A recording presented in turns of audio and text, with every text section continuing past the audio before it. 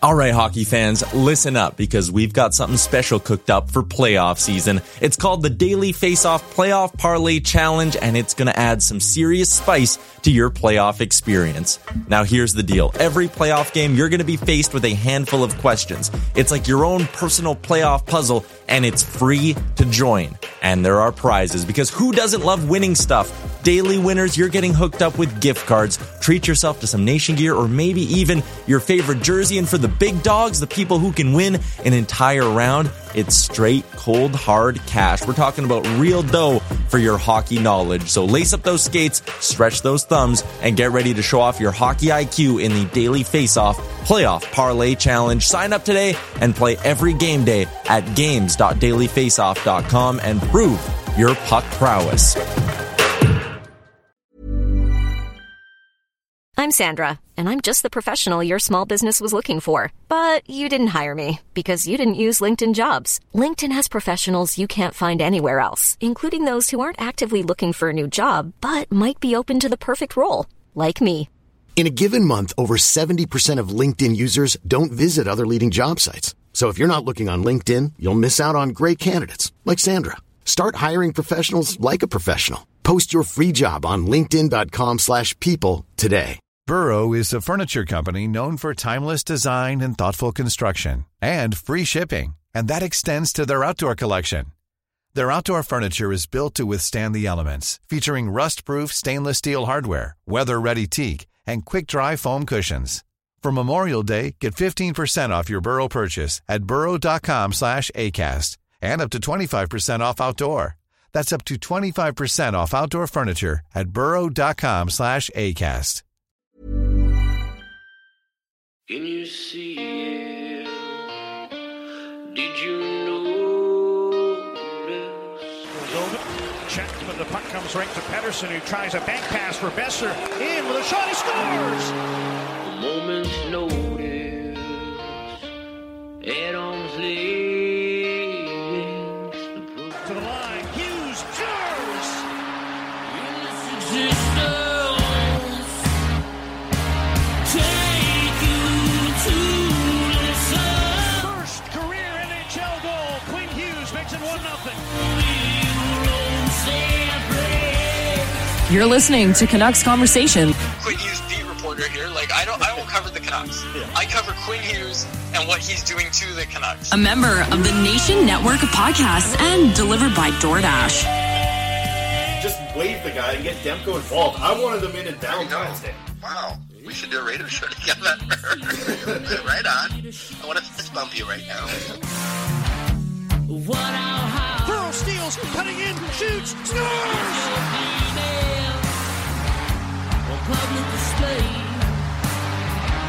They slayed the dragon! Don't waste all the good stuff on the off-air. Let's go.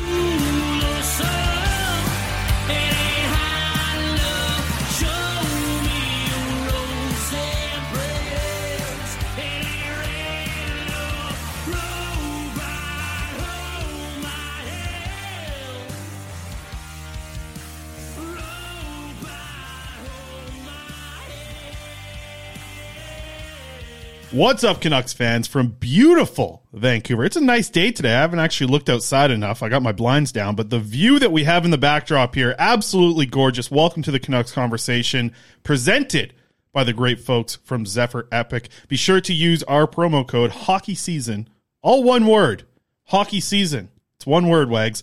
Hockey Season, you can get $5 off your order, free shipping Canada-wide. On all orders over $50, you heard me mention his name already. Daniel Wagner, pass it to Boulis. Vancouver is awesome. All that fun stuff. He's joining me here, filling in, co-hosting. Wags, we normally start this show with a 30 seconds of dog update from Quad, as he's got his new puppy, and he likes to talk about his puppy off the top of the show, but we are not doing that today.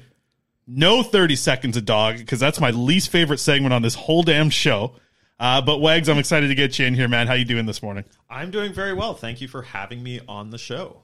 Yeah, I'm excited to get you on. It's always good to get a different opinion, and we haven't even had you on as a guest, I guess, on this show yet. It's been a major grievance of mine. So you're like, I'm going to come in here in person and handle my business. It's like, how dare you not have me on the show? I understand. I did want to mention, and I showed you a little bit off the top, you have a lot of power here.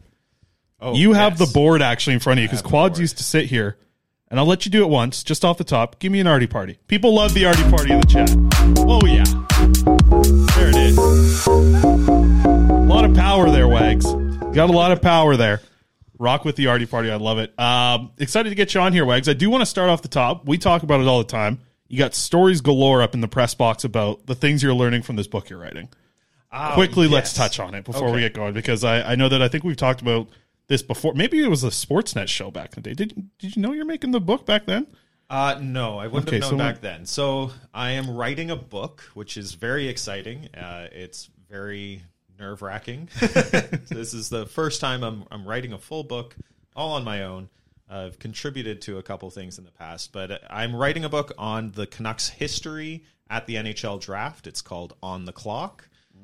There's a whole series of these On the Clock books, so I've been tasked with writing about the Canucks' storied history at the NHL draft. It's been so fun to hear the stories that you have. It feels like you have one every single game that you've learned in this. Like, it's such a cool story, and I think Canucks fans are going to appreciate it, because I think they're doing this around the league. Quite a few different teams are getting this option to write this thing, but Vancouver, the fan base, I feel like, is going to be electric for hearing about draft stories and hearing the history of them in the NHL draft. It's such a bizarre history, like right from before they drafted and they spun a wheel to lose out on a Hall of Famer, like with their very first spin of the wheel. Like, it's just such a weird history. The Canucks have had some just awful luck at the draft, but they've also had some bizarrely good luck at the draft as well. Okay. I think drafting, a lot of it comes down to luck. There's a lot of hard work with scouting and getting out there to see as many games as possible and finding these kind of diamonds in the rough,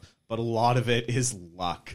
Like, Alex Edler is a great example of that. He's a guy who the Canucks found, drafted him in the third round. They had seen him play once, and it was just a fluke that they even got a chance to see him, because a Red Wings scout made one phone call, and because of that one phone call, the Canucks got a chance to draft Alex Edler. And so there's a whole story behind that, but it's really fascinating, all these different stories that I'm discovering as I delve into the history of the Canucks. With the Edler one, did you hear about the game? Did he have like 9 goals and like 12 assists, or like what happened there? Well, no. You can save it for the book if you want.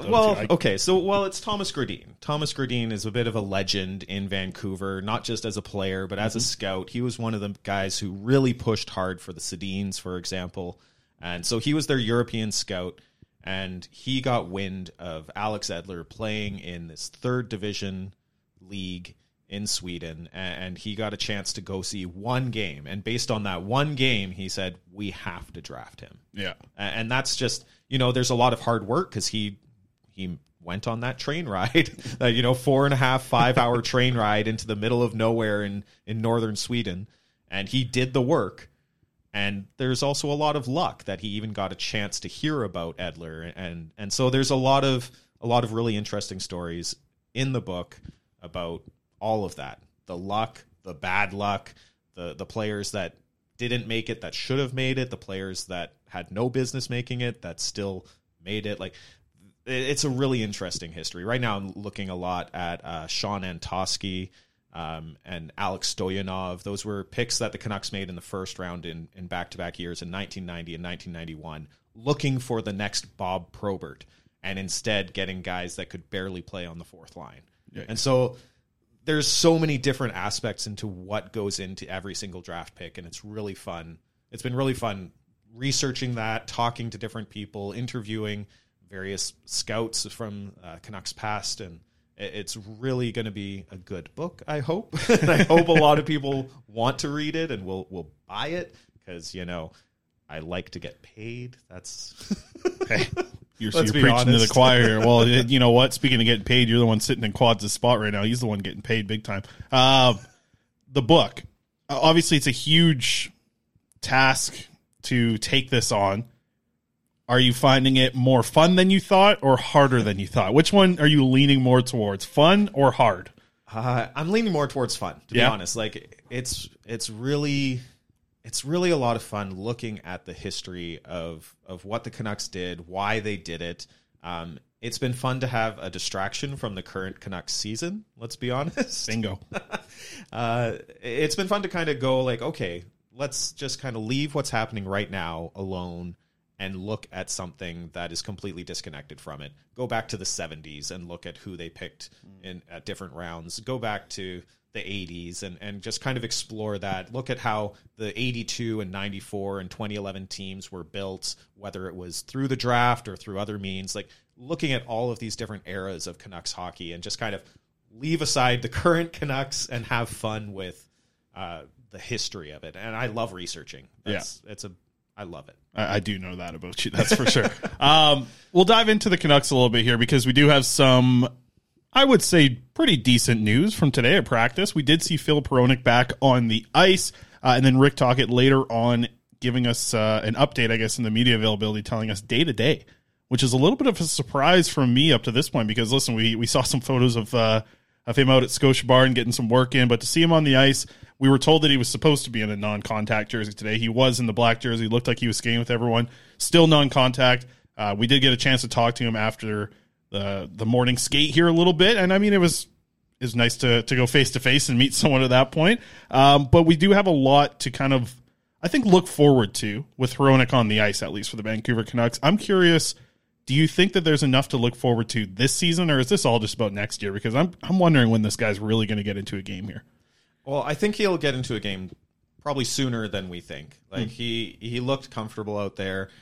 When we saw him in the locker room, he still had the shoulder taped up. So there's still some question marks of how ready he really is. He was skating on a pairing with Kyle Burroughs in practice, and they're both righties. And so Hronek was skating on the left. I talked to Burroughs about that, and he basically said, like, both of them are comfortable playing on either side. So he asked Hronek about it, and Hronek was like, you know what? I don't want to take one-timers today. So he played on the left side, and Burroughs was tasked with taking the one-timers during any drills in practice. So that tells you something. That tells you that Hronek is still taking it easy, going slow into practice. He's not trying to do too much, which is good. That's a positive. We don't want to rush anyone back at this point in kind of a meaningless section of the season. Yeah. As much as the Canucks will say, like, these are important games. These are important games. Well, no, they're not. They're important to a certain extent for finding out what different players can do, seeing if there's some different pairings that work. But they're going to go into the offseason and make huge changes most likely anyways, and you're going to end up with a completely different team coming in next season into training camp. And so there's a limit to how much these games actually affect anything. And so Hronek coming back, that's a positive. You want to see what he can do. You want to see if he can carry a pairing on his own. Yeah. Because a lot of people, when they saw the trade, they're like, oh, great, they got a partner for Quinn Hughes. I remember thinking the same thing myself. First thought that crossed my mind for sure, yeah. You're thinking like, okay, they got the right side defenseman that can play with Hughes. I think it's far more likely that he plays on the second pairing and carries that pairing while Hughes carries the first pairing. And that way you get like a good 1-2 punch in the top four for the Canucks. So you have to see if Hronek can actually do that with the left side defenseman that they have available right now. Is he going to play with Christian Wolanin? Is he going to play with Guillaume Brisebois? Like, you know, he's not going to have a great selection of partners right now. But if he can carry a pairing with those guys on his left side, that tells you something. That tells you that next season, if you can get him a better partner on the left side, or if OEL returns and they ask less of OEL on a second pairing where Hronek is doing more of the heavy lifting, maybe that's a pairing that can work if they ask OEL to do a little bit less.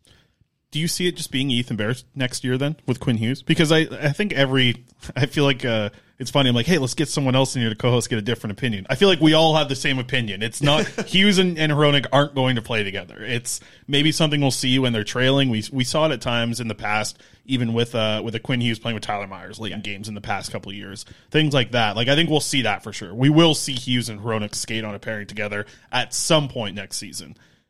But, like, is there any thought in your mind, and we mentioned it was kind of the first thought that hit our minds when we saw the trade, I wonder what happens if they just play so well together that you want to make this an elite pairing in the NHL, because they have the potential for that. Like they do. I mean, Hronek, I really think, had some tough times like in early parts of his career with the Detroit Red Wings. That was a really bad team for quite a while there. I'm curious to see, like, Quinn Hughes has not had a partner of this caliber of puck mover in his career, and I'm going to guess that Hronek hasn't either throughout his whole life. So the potential there to watch them play together, yes, it hurts the top four, but man, you have some real potential there to see a pairing that can just move the puck well. Hronek's got the shot. Hughes is the passer. Like, there's some real potential to have a very good pairing there if you want to go that direction. I think you, like you said, you will see that late in games if they need a goal. In certain situations, you will see that. I don't know how well they'll mesh together, because Hronek is a guy who likes to carry the puck as well. Yeah. And so if you have two guys who are trying to carry the puck as often as possible, that can often clash. You're taking something away from Hughes if you're removing some of his breakout game to give some of it to Hronek. I think the bigger issue is, what would the second pairing look like? Are you going to have OEL and Ethan Bear on a pairing? Or will it be OEL and Myers again? I don't think that's tenable. I don't think you can come back with that as your second pairing. And so it might depend on what they do with OEL in the offseason. Oh, big time, I think it does. And I just wrote about this yesterday. What are their options with OEL? What can they do? And if they decide that the best thing for them to do is to buy him out and replace him, it really depends on who they get for that second pairing left side defenseman. How much they're willing to spend, how much they are able to spend, and if they can get a left side defenseman where you don't have to have Hronek carrying that second pair. And that's what's difficult for me, because I really think finding the right side guy that's going to make Quinn Hughes better is very difficult to do. Like, I think you can find a right side guy who can play with Quinn Hughes. Listen, they found that with Luke Schenn. They're finding that with Noah Juleson right now. You can find a guy who can play with Quinn Hughes. But when I look at Filip Hronek, I look at a guy who, if things work out, he can make Quinn Hughes better. And I don't think we've seen that since Chris Tanev was here. A guy who really understood what Quinn Hughes was going to do on the ice and was able to make him better. I don't think he's had a defense partner. Listen, Luke Schenn was there for a long time, and he did a fine job. I don't know if he made Quinn Hughes better. I think Hronek really has the potential to do that. And I do want to get to a couple comments. People are cheering you on here in the chat as well. I see a couple of Corey's getting excited about you. But Canucks Need Right D says, do not put Hronek with OEL. He doesn't deserve that stress. Hell no. So that's the thing for me, is like I said, it's very hard to get that right shot defenseman who's going to play with Quinn Hughes, make him better. But I think it's an easier find to get a left shot guy who's more stay at home that you can play with Hronek. Like, that's a lot easier to find than a right shot guy who even might stay at home and play with Hughes. We just know left side, right side, there's so much more value on the right side. There's going to be more guys on the market that are left-handed guys who could play with Hronek. To me, though, again, we just saw what the Canucks had to give up for Hronek. Like, do they have to give up a similar type of thing to get another partner who does make Quinn Hughes better? Like, that's another big ask. If you're the Vancouver Canucks fans watching this team and hoping for a better partner with Quinn Hughes. Well, you kind of have to hope that Ethan Bear can take another step in his game, find another level. I haven't minded them together. I think Bear is very good on puck retrievals. He's less good on the breakout, but if he can give the puck to Hughes for the breakout, you're doing okay. He's not the best defensively, but you're not going to find another Chris Tanev. Tanev is a unicorn. Yeah. You're talking about one of the greatest defensive defensemen in the NHL, who also can move the puck really well. He can pass the puck. He's got a great first pass from the defensive zone, and he's a great skater. And it's hard to find guys like Chris Tanev. That's why Chris Tanev was such a ridiculous find out of college free agency. Yeah. And so that's potentially an option as well. Yeah. If you're hoping to find someone to play with Hughes, maybe you're looking to free agency, maybe not college free agency this year, though there's a couple decent right side guys coming out of college. But maybe in the next couple of years, you're really scouting college free agents hard. You're scouting European free agents hard. You're trying to find that guy who got missed in the draft, who has the potential to be a top pairing defenseman. Those are impossible to find, but they found one in Chris Tanev over a decade ago. Maybe they can do it again. Yeah. Brian Choi has a great comment here on YouTube. It's critical for the Canucks to be able to identify a D-man on the cusp of breaking out this summer. That is something that will be an interesting way if they want to take somewhat of a risk and reward type of player, right? Like there are going to be some options, specifically like RFAs, right? Like that's the thing that I'd be keying in on this year is like looking at those guys in the 23 to 26 year range, still RFAs, maybe aren't playing in a top 4 role where they're at, and a team thinks they can get some value. Then like maybe there is a Niels Höglander going the other way. Maybe there is a player that you have to kind of give up to get that defenseman. We know how many wingers this team has. Somebody listed them all off going into next season about options for the Canucks, and I literally thought they were listing off like an 18-player start. It's like there's that many wingers going into next season, so it'll be interesting to see what happens there. I do want to get to Quinn Hughes a little bit because I loved his comment today, and I believe we got Alex back here now. Alex is one of these East Coast guys. He doesn't watch Quinn Hughes. He doesn't know what he's all about, and this is what I think Hughes' comments was kind of about, was talking about being a defensive liability. Let's just hear from him because he was asked about not being in the conversation for the Norris or, one of the best defensemen or the all-star team, the first team. And we see him on a nightly basis. We know what Quinn Hughes does to a game. We know what the Canucks look like without Quinn Hughes as well. So let's hear the comments real quick. This is Quinn Hughes addressing us in the media about kind of why he's not in the conversation for the awards. I feel like my game's really good right now. I'm proud that I'm plus and I'm playing a lot of minutes, and defensively I've been trusted against the top lines, and anyone that says I'm a defensive liability frankly doesn't watch me play at this point. So I don't know, I'm just more proud about that. I think as far as the numbers, like I still haven't scored a lot, missed a lot of my chances, and I think that there's still lots of room to grow, to be honest with you. And so yeah, I'm happy with my game, and of course with those awards, like you have to be on a team maybe that wins, but I feel like I'm right there with a lot of the guys for sure. Love it when I think a lot of every media member there locked eyes with someone. It was like, hell yeah, when he said that about if you think I'm a defensive liability, you aren't watching. Yeah, it's I love a little it. Spicy. I loved it. I've had this thought for a while, and I think I'm definitely in the large minority here. Or a small minority, I guess, because I don't think a lot of people are rocking with me on this. I think Hughes is the captain of this team moving forward. I really do. There's a lot of little things that I've seen him do over the past couple of years that I think are major indications of having a high leadership ability. And I go back, I bring this up on the show all the time, so I apologize to listeners, but the really tough end of the year availability with Brock Besser, Quinn Hughes was the one stepping up and covering, talking, doing things, whatever it was, to kind of help Brock get through that tough moment. Things like that. We've heard him, I think, kind of present himself in that leadership role in the way he's talked about me, especially after Bo Horvat's left. The way that we've had conversations with him, I don't want to say, it feels so different. He's the captain now. We're not at that point. No. But I do believe that, there's a leader there, absolutely. And we've heard Rick Tocchet talk about it a lot lately. I'm not going to try and bring you over to my team because I feel like everybody's on Team Pettersson. I get that too, right? I think he does so much on the ice that makes him a leader. I just wonder, I think Quinn Hughes is very understanding of what a captain does for a hockey team, just from being around, NHL teams at such a young age and seeing all that and developing and being a leader on all the teams he played on. He's getting to that point now. I'm in the camp of Quinn Hughes. I think should be the captain of this team moving forward.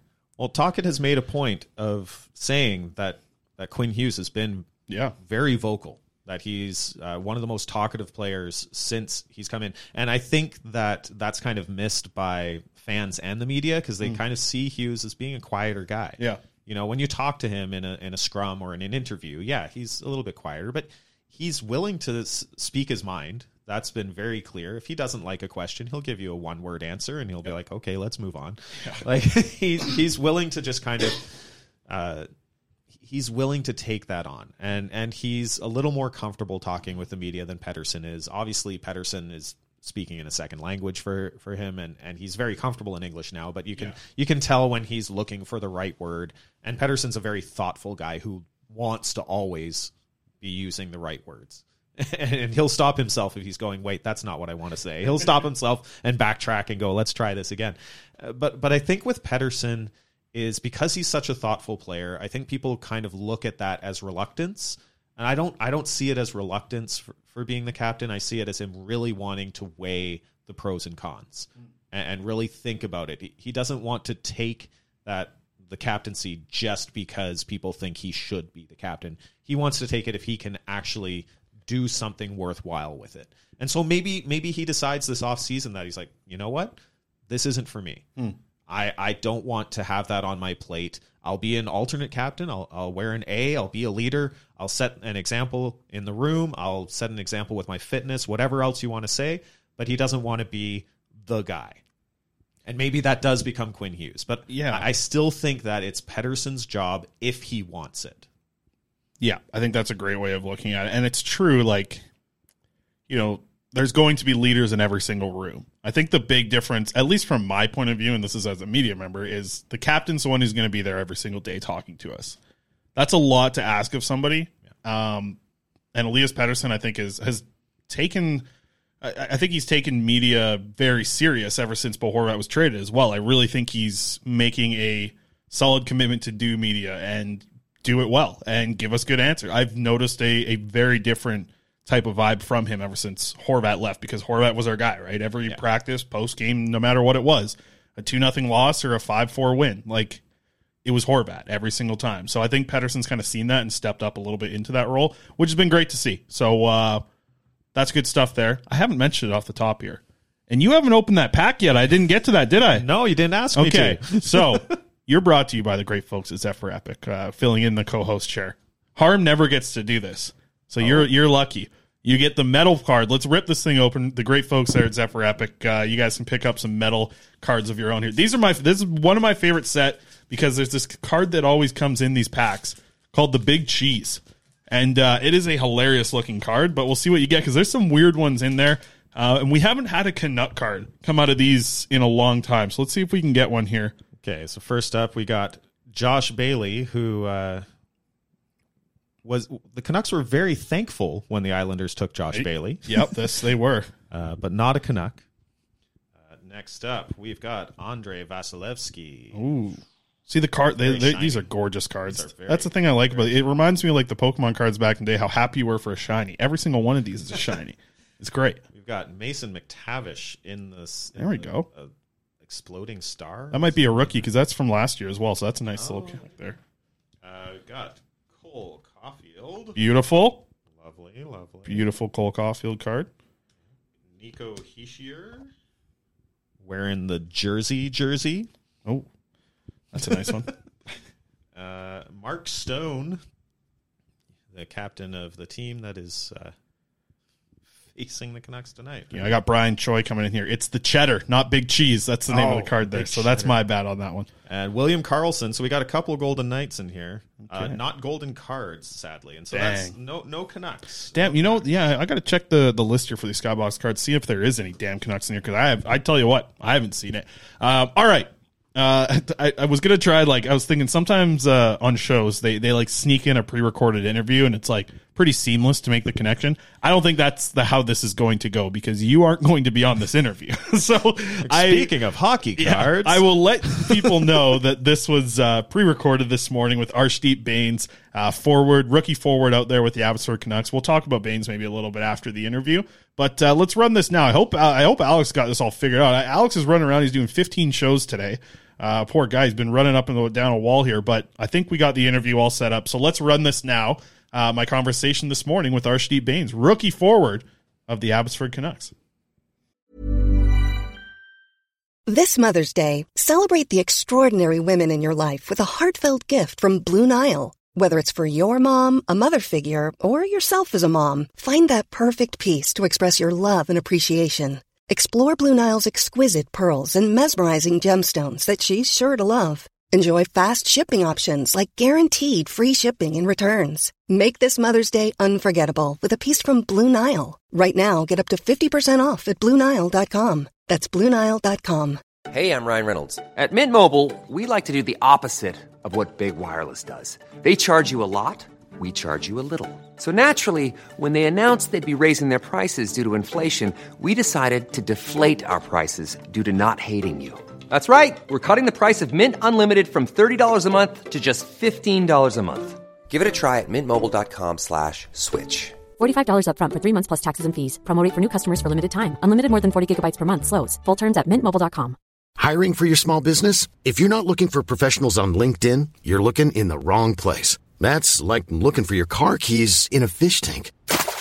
LinkedIn helps you hire professionals you can't find anywhere else, even those who aren't actively searching for a new job but might be open to the perfect role. In a given month, over 70% of LinkedIn users don't even visit other leading job sites. So start looking in the right place. With LinkedIn, you can hire professionals like a professional. Post your free job on linkedin.com/people today.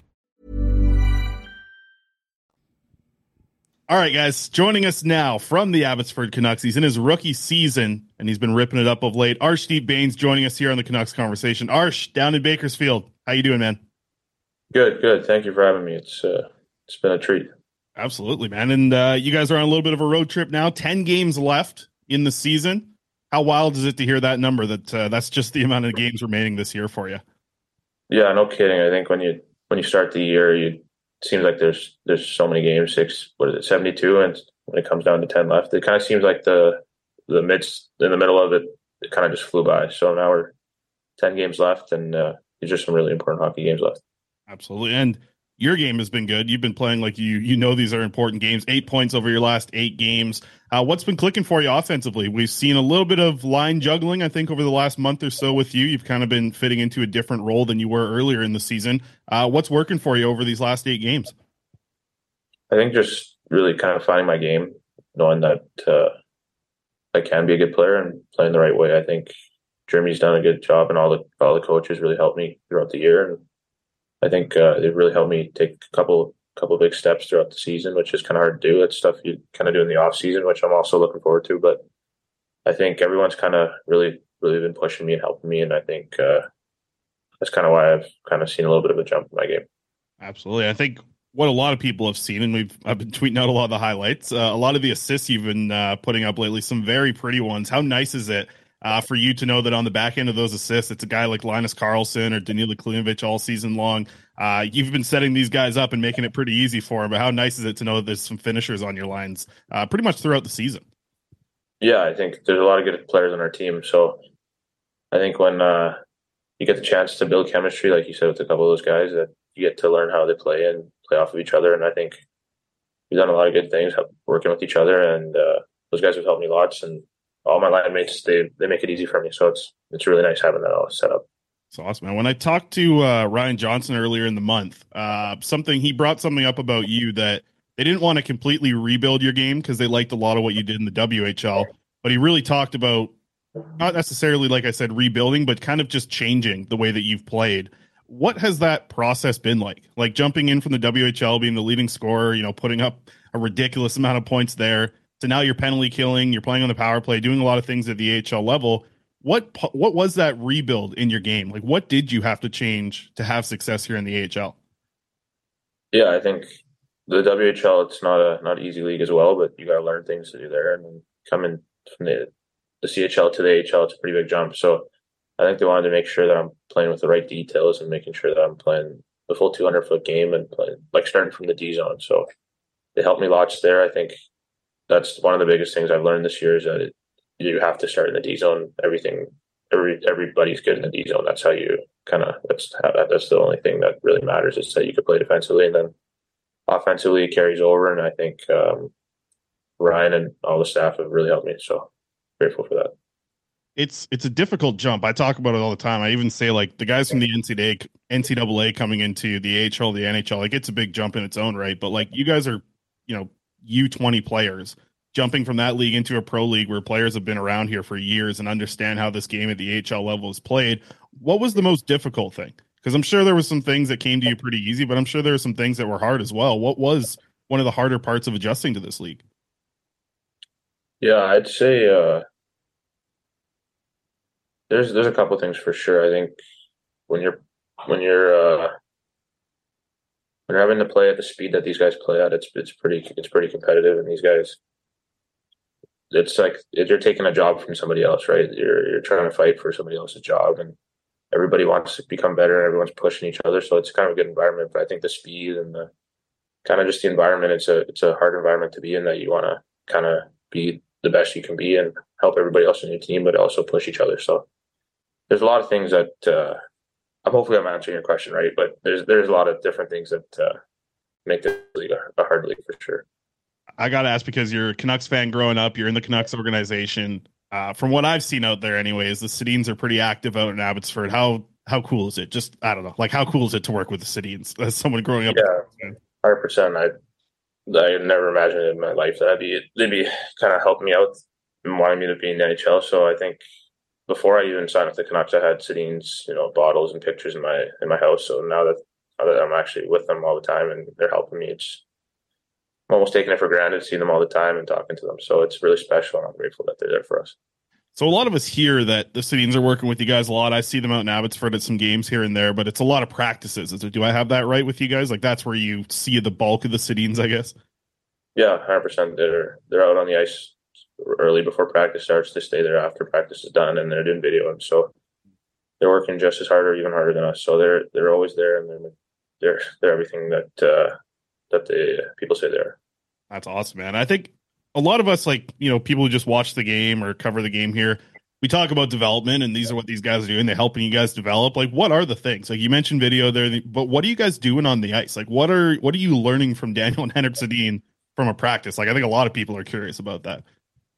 Yeah, I think they kind of cater to the player that they're trying to improve. So I know we're all got different things that we need to work on, and they kind of do the research, watch our video, watch our games, and come up to us individually and tell us things that they want us to work on. So if someone needs to work on their shot or someone needs to work on positioning or something like that, they'll come out of their way and they'll help you. And it's really nice to see because then you'll see them around the rink during game time and kind of get that reminder that those things that you worked on, that they'd want to see you improve on it. So it's a really nice system that they have going on, and it's helped a lot of our players on our team. So you've seen them obviously a lot on the ice. Where would they slot into the AHL lineup right now? First line, fourth line? What do you think? They still got it? Yeah, I think on the power play, they could still run a good power play, and I'm sure they'd be dominant in our league still. Wanted to ask about the goaltending a little bit as well. Over the last 5 games, you guys have not allowed more than 2 goals in each of those 5 games. We have a shutout mixed in there as well. How nice is it for a forward to know that you guys are getting the type of goaltending that you're getting from Spencer and Artie right now? Yeah, it's unreal. I think that's something the championship team needs for sure, is 2 goalies that can keep you in games that you shouldn't be winning. Like last game, I think we were getting outshot pretty bad, and it seemed like we weren't even entering their zone. But Artie kept us, or Artie and Marty, both of them, they both help us out all the time. But last game they kept us in that. We were able to win the game. So I know that we don't make it easy on them all the time. So when we got them back stopping us like that, it's special. Artie and Marty sounds like if you guys had to have like a sitcom or something from the Abbotsford Canucks. That's a nice little combo there. I want to ask about Daniil Klimovich. We mentioned him earlier. You played a ton with him throughout the season. He was a guy who was on your wing for a good part of the year. I think we even saw that back in Penticton to start things off. I'm curious, you're a guy who gets to see it on the ice. How good is his shot really when he gets a clean one off? Like what level of shot is that? Is it something that you haven't seen before? I know you've played junior with some really good players. You've seen a lot of guys in the AHL, but how good is that Daniil Klimovich shot when he gets a good one off? Yeah, absolutely. It's probably one of the hardest shots I've ever seen, and that is at his young of an age. I can't even imagine if he keeps going better. So he's got obviously an unreal shot, and the way he finds a way to get that power, I don't even know how he does it. So, and he's always working on it. So I can't even imagine how much better it can get.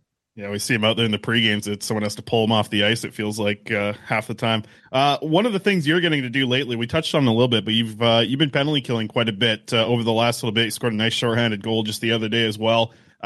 What's that been like? Like, what's it been like killing penalties at the AHL and kind of adjusting now and really getting more minutes as the season goes on, it feels like?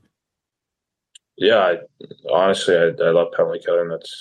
I feel like that's kind of like my type of game within a game. I like to play with my stick, get in lanes, kind of outthink the opponent. I like to kind of be creative while I'm checking. So I really like penalty killing. I used to do that in junior, and I really liked it. So coming here, I kind of had a little bit of a idea how to do it. Obviously, I didn't start on the penalty kill, but the staff again kind of gave me the opportunity, and I guess they like what they've seen, and I love penalty killing. So it's nice that I get to do that. and you've got power play time throughout your career, tons in junior, obviously. But does that help you on the penalty kill? You kind of mentioned it there, like it's a game within the game that you're kind of thinking it. We've heard Elias Pettersson talk about this at the NHL level as well, about, just thinking the game a little bit maybe as a power play guy while you're penalty killing, and how that can help. Is that something that you kind of lean on with your penalty killing, just kind of reading the play, I guess? Yeah, well, yeah, for sure. I think when you're trying to check the power play, you're thinking, what does the power play want to do? When you're on the power play, you kind of get frustrated trying to see what's open. So as a killer, you can kind of see through their perspective what might be the best option. So you're kind of taking away lanes and kind of jumping on plays that you think they'll make. With this group, you guys have so many young players. Like, how much fun are you guys having just being like a group of young guys on a team together here that, looks like they're destined for the playoffs and hopefully a long playoff run? Like, there's so many guys in their young 20s here, rookies like yourself and guys that are even second year guys. Like, it's so young out there. Like, it must be a lot of fun with this group, I'm assuming. Yeah, 100%. I think we're all super tight. I know there's a couple other guys that kind of keep the team down and responsible, and we need that leadership. So, but we do have a good amount of young guys. So I think that's pretty cool that we have that connection with we all push each other, all trying to improve. And then we also kind of got a good thing going with our team within the record books, and we have a serious chance of making a good run at this playoff. So it's a pretty exciting time for our group. I'm sure there's, like you said, it's very exciting with all the playoffs just around the corner. Last year was a difficult one for the Abbotsford Canucks. They ended up getting swept and not getting a home playoff game. How much is that a goal of this group? I know you weren't here last year for it, but a lot of guys were. How much is it just not necessarily just getting a home playoff game for Abbotsford, but doing more in this playoff run here coming up? Yeah, I think exactly how you said. It kind of starts with getting that home ice advantage. I think it feels like when we're at home, we have one of the best home atmospheres there is. So I think that's something we really, really want to focus on in these last 10 games, is getting that home ice and making sure we finish as high as we can. And after that, we feel like we can make a serious run and do something. So I think we take these 10 games super seriously. We get what we can out of it. And then when it comes to playoffs, you have to give it our all and go as deep as we can. Absolutely. How many family members are you expecting for the first playoff game in Abbotsford? I'm not sure. Honestly, I bet on my parents for sure being there. Hopefully my brothers and sisters can come out.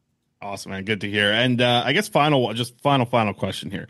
With the off season, I know that now you get a chance to kind of understand what you get with pro hockey, right? You're going to have a season under your belt. How excited are you to kind of have an off season with pro experience now? I'm sure that's a very different thing once you've seen how, a 72 game season goes, how a playoff run goes. Like, you've obviously played hockey and been in seasons of the WHL, but as a pro, like, how excited are you for even just the off season and getting a chance to just improve on the things that you need to work on now that you've seen a year of pro? Yeah, exactly. I think getting that first year under my belt is going to be good going into the off season. I think there's a lot of things I've learned, and all the staff know kind of what I've been through throughout this year and what I need to work on and what I need to improve on. So I think it should be a perfect recipe to have a good off season and get ready for next season, and kind of just give it my all this off season. And I'm super excited. Arsh, appreciate your time as always. I know that Canucks fans and listeners of our show are very excited to get you on here and hear from you. So good luck on the road trip here, and we're very excited for playoff hockey out in Abbotsford, man. Best of luck the rest of the way. Thank you. Appreciate it. Thanks for having me. Yeah. There it is. Arshdeep Bains joining us here on the Canucks Conversation. Good stuff there. Good chat with him. I've really just been damn impressed with Bains throughout the season. I saw him in Penticton, and I was like, okay, pretty good. Skated well, looked fine on a line kind of in that young stars environment. And then start of the season, I said, okay, fourth line guy, looks okay. Then he starts setting up Klimovich for all these goals.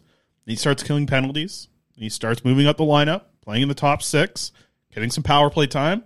He's a perfect example to me of somebody who like is really kind of breaking the mold of coming into the AHL after graduating from the CHL and not having trouble with it. Like, he's really figuring a lot of things out, thinks the game extremely well, probably not fast enough to really think that he is a full-time NHLer, like, with a bullet, absolutely. But I think there's something there about players who think the game so well that they can make up for their foot speed a little bit. And it's not like he's slow, but it's not like he pops. Like, I mentioned this on yesterday's show.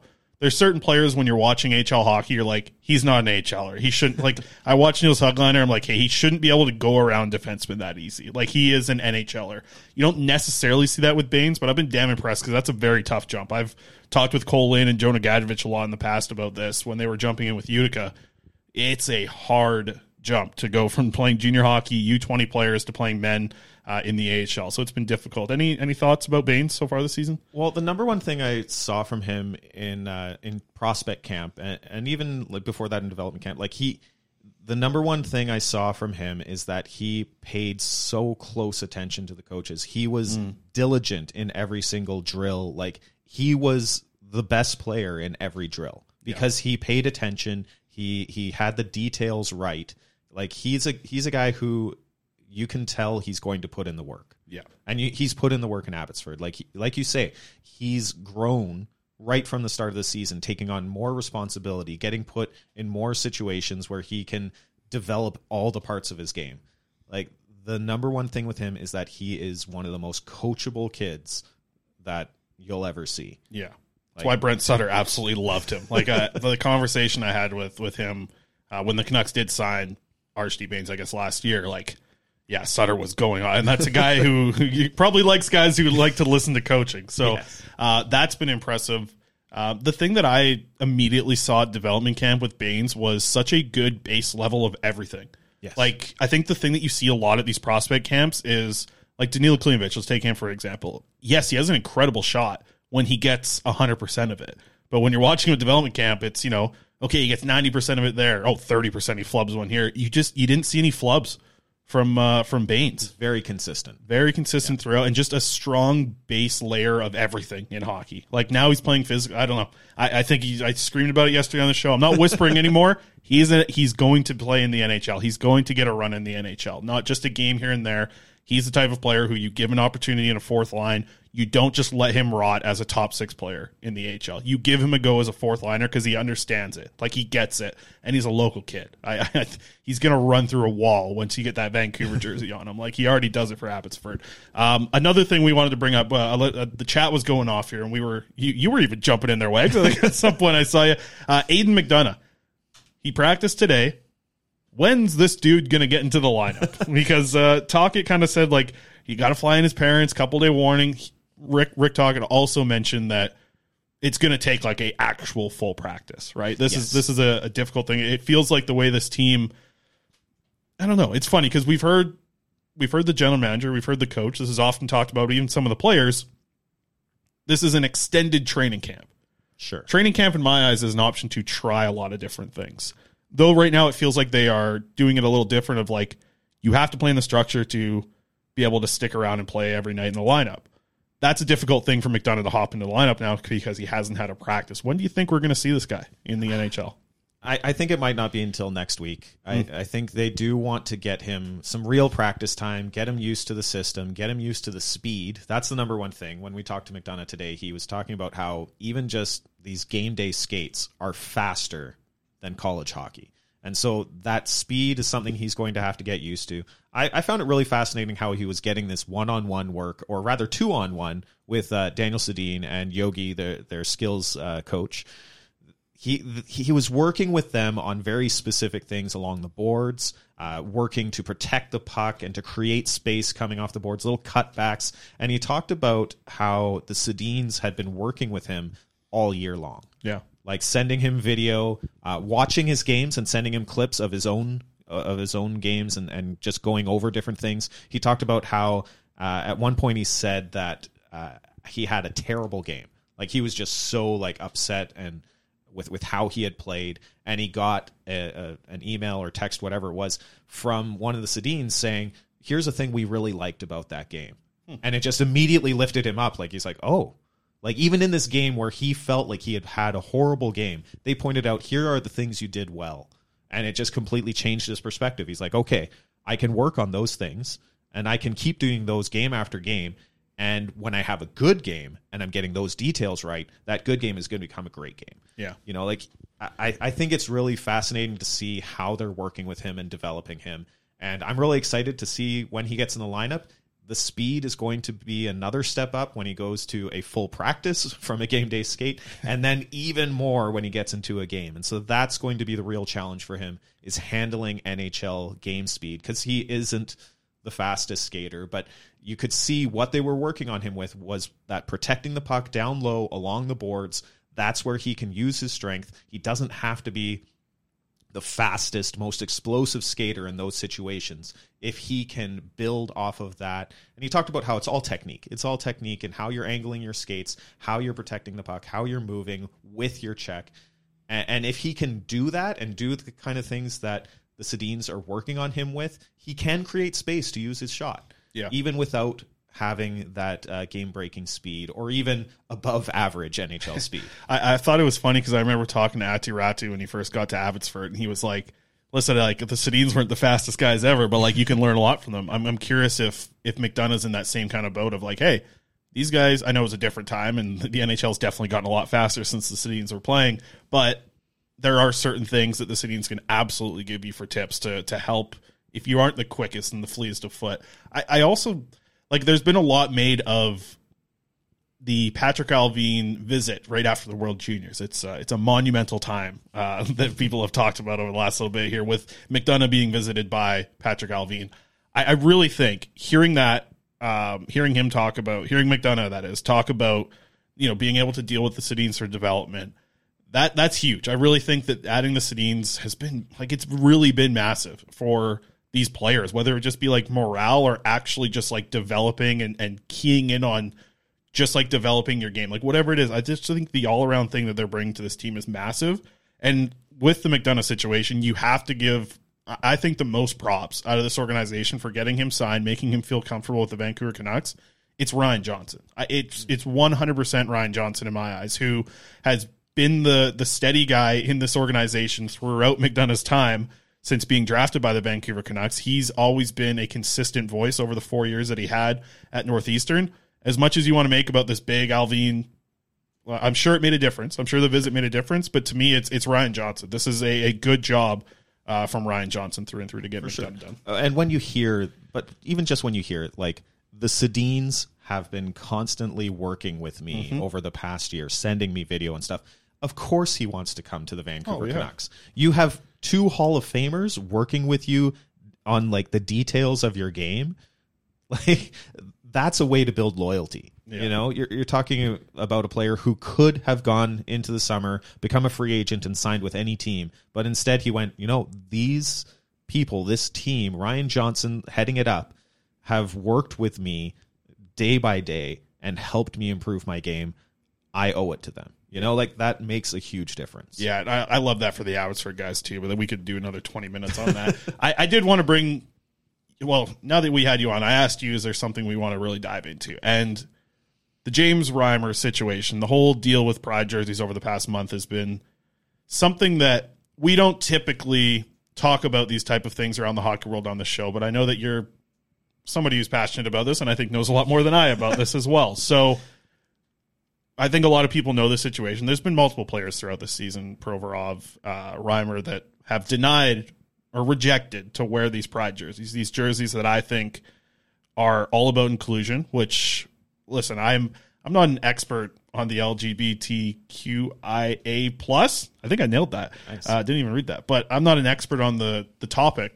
But I think I'm in the camp of I really do think everybody should be able to be the person that they are and be able to express themselves as they would like, that makes them happy. As long as they're happy, then that's the way that I look at it. And I just think it's kind of sad that players don't want to back inclusion. That's the way I look at it with this situation. I look at this as inclusion. I don't look at this as putting on a rainbow flag as against somebody's morals or their thoughts on whatever it may be.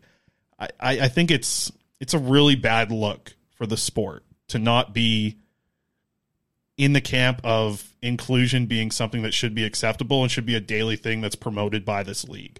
And that's my feeling on the situation. I don't know where you want to go with this. I do have a couple graphics that we can get to. First, I'd love to show the Sharks jersey was gorgeous. I love this thing. I love, seeing some of the jerseys that come out. What a beautiful looking logo. I mean, an awesome Just incredibly well done here from the Sharks. I'm not sure where you want to start with this. I got my piece out. Yeah, no, that's great. You just throw 2S in front of all those letters and you're golden. Okay. No, it's a complicated subject in some ways, because like there are a lot of people who struggle with including everyone. Sure. There's a lot of different belief systems out there in the world that reject certain people because of who they are and who they love, and it's difficult. And the reason why I want to talk about this is because I've been there. Like James Reimer, I grew up in the Mennonite church, maybe a slightly larger community in Chilliwack rather than on the prairies, but like James Reimer, I grew up believing a lot of pretty hateful things. I'm now making assumptions about James Reimer here. I have to say that outright. I'm assuming certain things when he says that, like I believe in Jesus Christ and this is what my belief system is and this is why I'm not wearing the jersey. He likely believes that being gay is a sin. He likely believes that trans people are just mentally ill or confused. And these are very hurtful beliefs, but they're probably ones that he's heard right from a very young age, because I heard them right from a very young age. Yeah. I grew up in the church hearing about the gay agenda. I grew up hearing about all these different things being sinful, and not just sinful, but destroying society. Like that these were going to damage not just the people who, are this way, but that it would destroy the larger society. These were actually things I heard in church. Like these. So I have to assume that that's the reason why this is happening. The reason why he didn't want to wear the jersey, because he feels like he would be supporting something evil. Now, when he says that, like, I love everyone, that's what I believe too. Right. When I was in the church growing up, I believed that I loved everyone. And a lot of people would say, oh, well, you'll hate the sin, but love the sinner. But doesn't work. You can't hate the sin and love the sinner when what you're hating is a fundamental part of who a person is. Right. And it took a long time for me to grow out of those beliefs, because it was just everywhere. It was just expected. It was this bubble that I lived in. And it took me a long time to realize that those beliefs were very hurtful. I had a couple of friends who were very dear friends of mine from the past who I found out later came out, and they didn't want to tell me because they thought I would hate them. And like, that's heartbreaking, because like my beliefs have changed drastically over the years.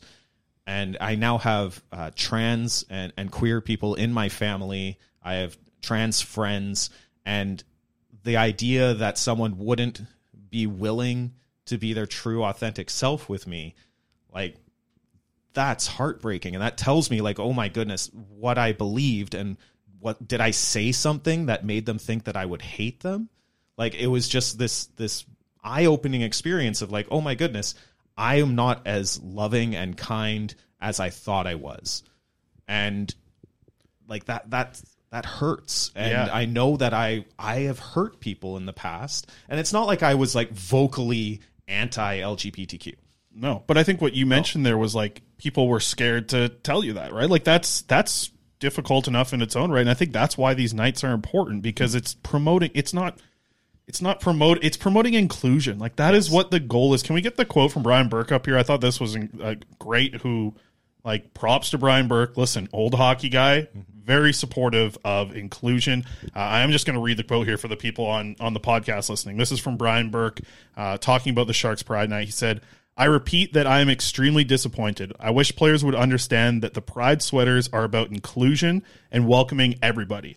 A player wearing Pride colors or tape isn't endorsing a set of values or enlisting in cause. He is saying you are welcome here, and you are in every single NHL building. That's the way I look at this. Like, I'm maybe players are seeing it a different way, but I think a vast, vast majority of folks are seeing this as inclusion and just making that what it should be about. Yeah. And the problem is that there is a whole system right now, especially in the U.S., but not just in the U.S., that is really pushing this idea that especially trans people is who they're targeting first, that trans people are grooming kids, like that they are attacking kids, that they're hurting kids. That's the number one thing they keep bringing up. It's all about the kids. It's all about the children. But it's not, because you've seen there's laws that are now targeting trans people in the U.S. and in various states. And there's this propaganda machine that is going out that is saying these people who are just living their lives are actually trying to do something terrible. They're trying to hurt women. They're trying to, and none of it is true. Like I said, I have trans people in my family. And some of them knew from a very young age that's who they were. And they knew right away. And it maybe took them some time to really grapple with all of the various aspects of that, but that's just who they are. And I think that most likely what happened, and I'm speculating here, with the James Reimer situation, when you posted that picture of the San Jose Sharks logo, that shark is in the colors of the trans flag. And my suspicion is that Reimer, like a lot of people in the U.S., has heard this anti-trans propaganda and goes, well, I can't support that. Yeah. And I can't. It all ties together in some people's eyes. I think that's a big part of it. And it's not stopping with trans people in the U.S. and in a lot of these states. Florida is especially bad right now. There have been bills that have been targeting gay marriage. There have been bills that are targeting a lot of different people. Drag queens are getting targeted in a lot of areas. And this is a complicated subject in some ways, but in other ways it's not complicated at all. Just accept people, love them. You don't have to understand every aspect of who they are to welcome them. And especially when we're talking about hockey, when we're talking about NHL buildings and NHL teams going, look, you're welcome here. You can be part of the hockey community. That's all that Pride Nights are supposed to be, because hockey has been an area that has not been very accepting towards LGBTQ people. And I think it was, who's the Luke Prokop? Is that? Yeah, we do have I have a part of his statement here as well. I did want to read this, but to your point there, good comment from Dave here. You can disagree with someone and still include them. I mean, that's a lot of things in life to my eyes. And it's like, you had a good thing that you said there. You're like, it's complicated, but it's not. To like just be able to include people. That's how I felt. Like just adjusting in life in 2023. There's a lot of things that I've had to change in I grew up in a small town in Nanaimo that was mainly farm folk, and it wasn't the most inclusive time maybe in the 90s when I was growing up, or to that point. I'm very happy that the world's changed, and I'm happy that it's gotten better in my eyes, at least in this year. So continually trying to learn and work on things, but you're right, it's complicated, but it's not, I think, to that point. Let's get the Luke Prokop statement up here. I didn't get the full statement. There was just one part that I did want to read. And you can find this full thing on Twitter. This is from Luke Prokop. He said, everyone is entitled to their own set of beliefs, but I think it's important to recognize the difference between endorsing a community and respecting individuals within it. Pride Nights are an essential step towards fostering great acceptance and understanding in hockey, and I strongly believe that by prioritizing diversity and inclusion, we can create an environment where every player feels comfortable bringing their authentic selves to the game. As someone who aspires to play on an NHL team one day, I would want to enter the locker room knowing I can share parts of my identity with my teammates.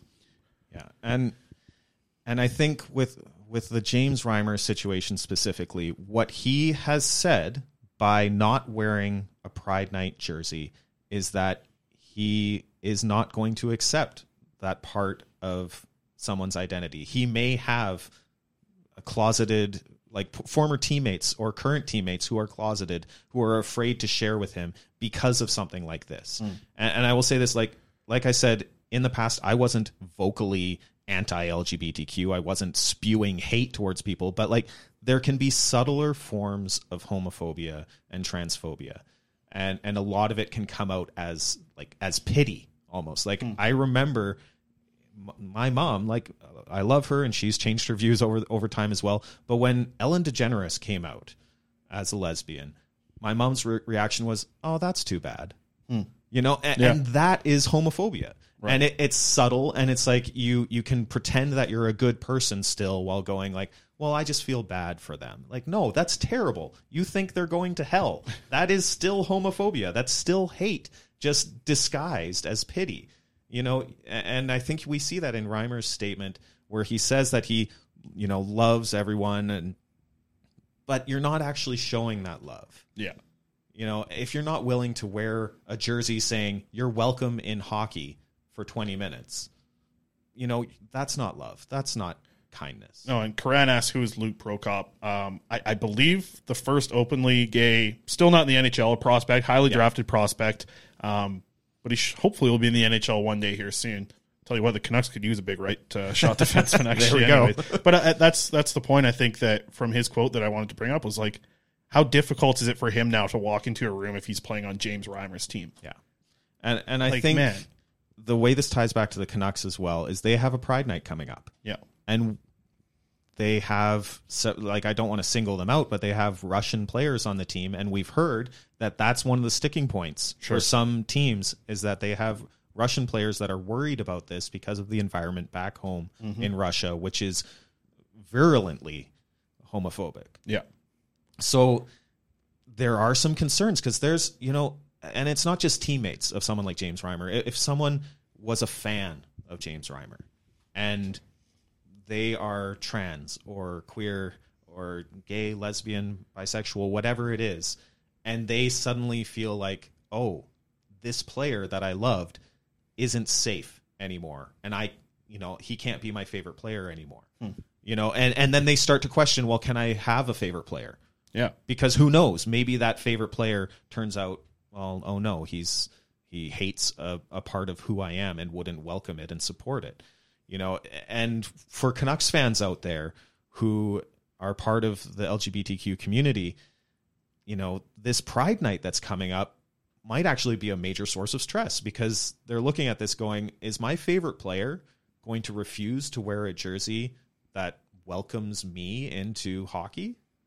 Like, that has to be a concern for a lot of people out there. Absolutely. I think it's definitely something that we'll continue to have the conversation on. It's a big topic. I appreciate you spending a lot of time touching on it here. I've really enjoyed almost everybody in the chat chatting about this and joining in on the conversation. I appreciate it. I'm glad we spent some extra time on the show doing this, and I'm glad you were able to bring some insight here and help chat about it with me. Because like I said, otherwise I would have just came out here and told you that I'm from a small town and it's weird there. So I appreciate the help, Wags. We do have to wrap up here with our Betway wrap up. Let's get that up here. The old Pride Night to Betway transition that we're all used to here. Let's dive into it. What do we got here today? We got the Canucks. We got the Vegas Golden Knights. They're in town tonight. I'm rocking with my either ors. Wags, I love my either ors. You get either player to score in this game, minus 167. A $10 bet's going to return you 16 on this one. It's Jack Eichel or Anthony Beauvillier to score a goal in tonight's game. Either or in this one. I think Beauvillier's been excellent lately at creating scoring chances. He's got to get a bounce here pretty damn soon. And then the big one. Here it is. Actually, you got to hit the arty party music here. I forgot. There we go. Okay, easy there. I'd say this thing comes with a lot of power over there, Wags. All right. Then the big one. Vancouver Canucks to win over 6.5 total goals. Jack Eichel and Elias Pettersson too. Both score a goal tonight. You're getting that at plus 1,500. $10 bet's going to return you. I like that. $160 on your bet today. That is what you can do. Betway, Betway, Betway. Please bet the responsible way. It must be 19 plus to play. That wraps it up for our Betway bets of the day. There you go. Yeah, go ahead. Yeah, fade it out. You know what you're doing with that thing. Wags, really appreciate you jumping on the show today, filling in for Quads. He's on Paw Patrol. He'll be back tomorrow. Anything else you wanted to wrap up? Maybe let the people know where they can find your content. And I don't know if you want to say the book. Like, do you guys have a date yet? Date isn't quite settled yet. I believe it'll be around November. Okay. So early next season, before the Christmas shopping season, or right around that time. For people that missed it off the top, just give me like 20 seconds on what this book is and why it's going to be fun. 20 seconds. The book is On the Clock, the Canucks history at the NHL draft, or behind the scenes with the Canucks at the NHL draft. And still working on a title. It's just I always forget it because there's a lot of words. It's a whole history of the Canucks at the draft, right from their very first draft in 1970 all the way through to as far into the current day as we can get. Really kind of culminating with like Pettersson and Hughes. So here's a question then. What do you do if this draft is just like the most, they move up, they move down, they end up getting Connor Bedard? What do you do now? Like, I know. I'm like, you scared or what? Like my deadline for my draft is like before this year's draft. And so I'm going to talk to them about that and see like the draft lottery is before my deadline. Oh, okay. So if the Canucks get the first overall pick, I'm going to be talking to my publisher and trying to go like, hey, look, we need a chapter on this. Absolutely fair enough. And you're writing. Where can we find all that?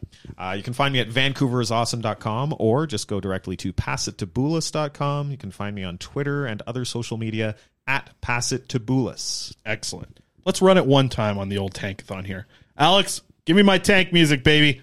Let's see what happens here. If you have to rewrite a couple chapters at the end of your book, one sim lottery.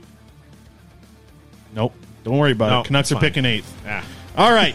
That wraps it up here for another episode of the Canucks Conversation. I appreciate Daniel Wagner coming in, stepping in on the show today. Appreciate it. Good time in here getting you on the show for the first time. We'll ride our tank video into the sunset. Enjoy the game tonight. Canucks, Vegas Golden Knights, and Vancouver Canucks here at Rogers Arena. We'll have some fun with that. And I'm going to see how long I can keep talking to make Wags look silly on camera.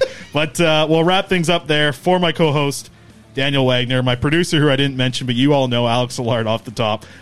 This has been another episode of the Canucks Conversation.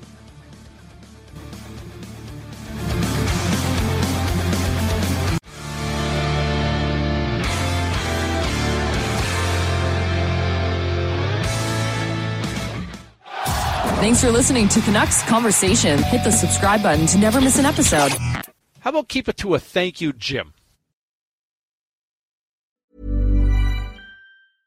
Imagine the softest sheets you've ever felt. Now imagine them getting even softer over time. That's what you'll feel with Boll & Branch's organic cotton sheets. In a recent customer survey, 96% replied that Boll & Branch sheets get softer with every wash. Start getting your best night's sleep in these sheets that get softer and softer for years to come. Try their sheets with a 30-night guarantee. Plus, get 15% off your first order at bollandbranch.com. Code BUTTERY. Exclusions apply. See site for details. Even when we're on a budget, we still deserve nice things.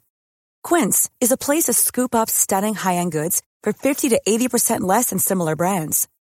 They have buttery soft cashmere sweaters starting at $50, luxurious Italian leather bags, and so much more. Plus, Quince only works with factories that use safe, ethical, and responsible manufacturing.